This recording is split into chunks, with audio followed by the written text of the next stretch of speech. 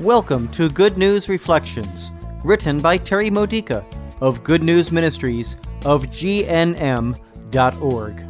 Building your faith for everyday life, using the scriptures of the Catholic Mass. Tuesday of the 10th week in Ordinary Time. Today's theme, You are Light for the World. Although Jesus was the most humble person who ever lived, he never hid himself. Yet we think that being humble means hiding ourselves so that we don't draw attention to ourselves, and thus we miss opportunities to evangelize. Jesus says in today's Gospel from Matthew chapter 5, verses 13 to 16, that we must not hide our light under a basket. In our baptisms, we received the light of Christ. In our personal decisions to follow him, we fanned the flames of this light. Why hide it? We are Christ for the world. We are his hands and his feet and voice. Why aren't we making his presence within us more visible? There are certainly many who could benefit from this. Faith should not be only a private experience. People often ask, if God is real, why does he allow bad things to happen? Why does he allow evil to exist? The answer is because we allow evil to exist. All of us who are Christians are his body here on earth. We're living in the light that destroys evil, but frankly, we're not doing enough with what we've been given.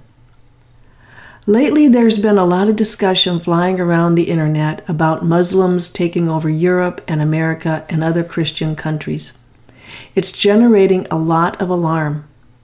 But why? It's only another reason to stop hiding our light. First, we need to stop reacting from fear. A true Muslim often behaves more Christ-like than some Christians do.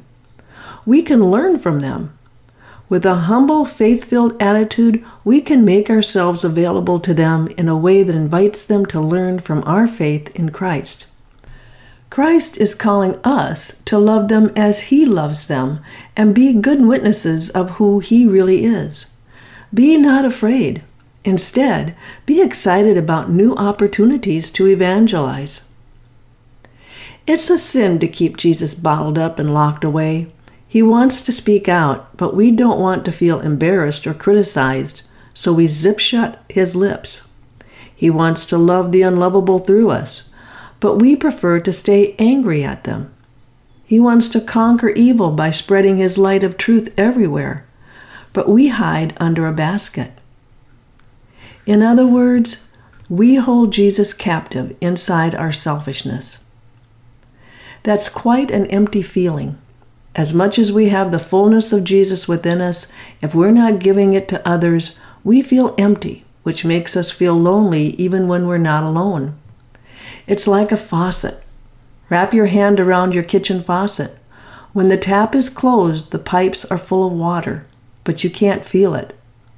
Let the water flow, and now you feel its power.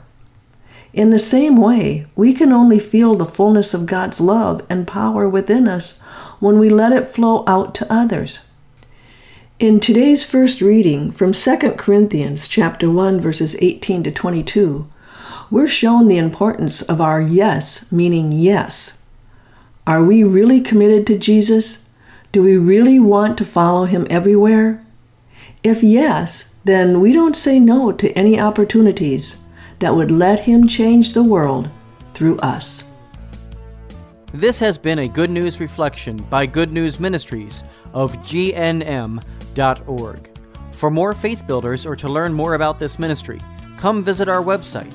You'll find Good News Reflections available by email and text message, online retreats, prayer resources, and lots more to help you know the Father's love and grow closer to Christ and be filled with the Holy Spirit.